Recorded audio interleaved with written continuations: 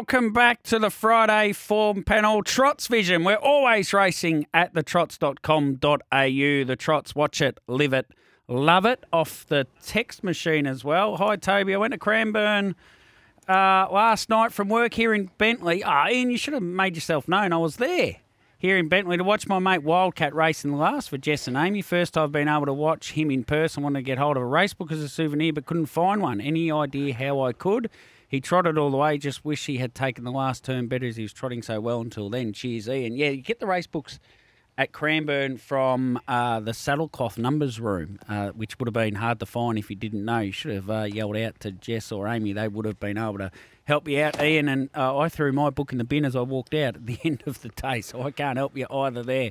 Maybe get in touch with the club. They would have one.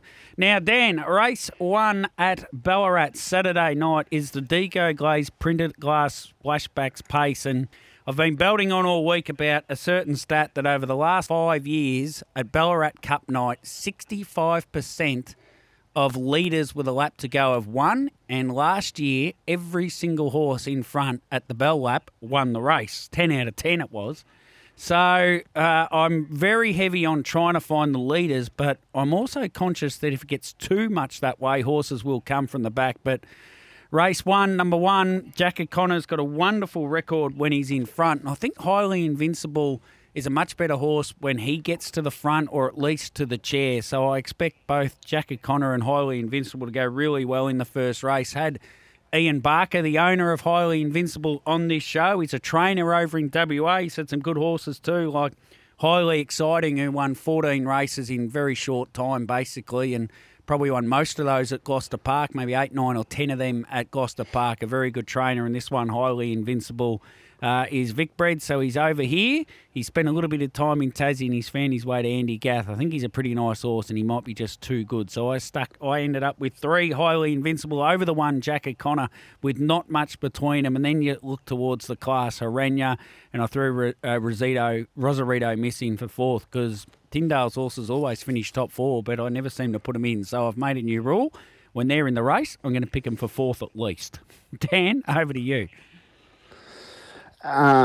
Look, there's no doubt that that up on the speed leading, particularly at the metropolitan level, is an advantage. We saw that highlighted significantly at Bendigo, but you drew on last year at Ballarat, and it's something you get to expect. But when you look at a race initially, you look at it to try to deduce who you think can win, but the best horse in the race, perhaps the racing pattern, and expect everything to be a reasonably even playing field. So with that, it evens it out for me with some of the stats that you've produced, but some of the horses that might be in those positions.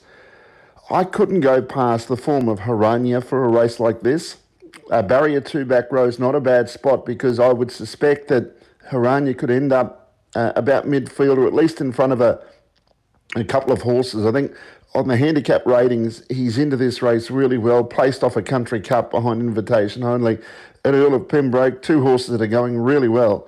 So 9 Haranya is my top selection here. Maybe you'll get each way odds. Who knows when the odds come up? I mean, the goalpost is so wide nowadays. Yeah. But I think Haranya is the horse to beat with all things even.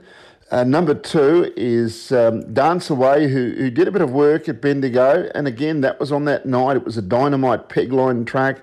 It worked 3 wide and it gave ground in the straight, but it did do a bit of work. So I'm a bit forgiving of that. It did bolt in the start before. And the horses that you've made mention of, Highly Invincible wasn't too bad at Bendigo. It was never a chance. It was on a track where it seemed impossible to make ground from the back, and that's where it was. It was off a short break. Better gate. I've seen it come out okay without saying it's a brilliant beginner, but it could be a chance of tackling Jack O'Connor, and the other one that gets off the gate well is Stir Me Up. I think Jack O'Connor from the draw, if he does end up in front, he's got to be a really good each way chance as well. So my tips are 9, 2, 3 and 1. How's Haranya's barrier draws at Melton? 7-6, second row 5, 7-6-6-6. Amazing. He draws 9 outside second row still, just to be sure, Craig. So I think that's a better gate, though. Yeah, 2 on the second line better gate. is often a better gate. Just depends who's drawn in front of you, I suppose. But Smaller field too. That's the other aspect of this race. It's not a field of 12. 2,200 metre race at Ballarat, you can often get that field of 12, and it might only be 3 extra horses, but if you're going to have to come around them, they're the sort of races that push you 4, 5, 6, 7 wide on the turn. So I think Haranya gets his chance. And those 3 extra horses are often all racing off the marker pegs as well. So if you're last, you're behind all 3 of them, not just, say, 1 or 2 of them. So, yeah, it can make a big difference. Yeah. Race 2, the Deco Glaze Coloured Splashbacks Trot. And it's on all things being equal. Number 2, He's All Muscle, should roll to the front here and just be too good. Maybe you see it otherwise, Dan. Love Gun was just phenomenal last week. I'm not sure how Love Gun did what it did from back in the field, but then you look and, He's All Muscle beat Love Gun at his last start and beat him pretty convincingly. So everything points to He's All Muscle. I think Ebony's Avenger's a wonderful chance to run second or third. I'd expect Iron Love to be somewhere up the top. And as I say, Love Gun was just outstanding last week. It's a very good little race, this, but He's All Muscle's got the draw and the horse inside it, I think, to work to the front pretty comfortably, Dan. Look, Bendigo was over 1,650. This is 2,200. So I think that's what suited Love Gun, was that extra trip at 21.90 at Shepparton. Obviously, it got up right on the line from inside the back row. Clever drive. Lucky that its nose went down on the line at the right time. But the run behind He's All Muscle, even though he was on the pegs, it was a much shorter trip, and I think Love Gun just needs that little bit of extra time to wind up, or the bigger track. So he's a chance. He's going really well. He's got 2 wins, 2 seconds from his last 5 starts. He's All Muscle was terrific. Never looked like getting beaten last time. He's got a head full of confidence now and gets a good gate again. So he is likely to press onto the front.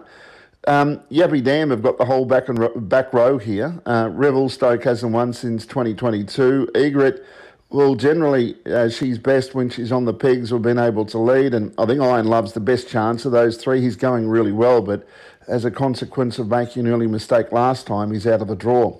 I found one here I suspect might be odds that I've put on top. Hot to Trot, number 4.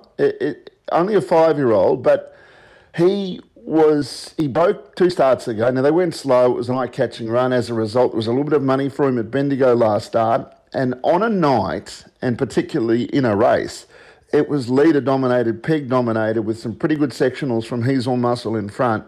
Hot to Trot from the back row, had to go around them, was wide, and still finding the line. I thought it was a terrific run, and I think he's got an excellent each-way chance here, and I suspect at good odds. So I'm putting Hot to Trot, number 4, as my top selection, suggesting to back it each way.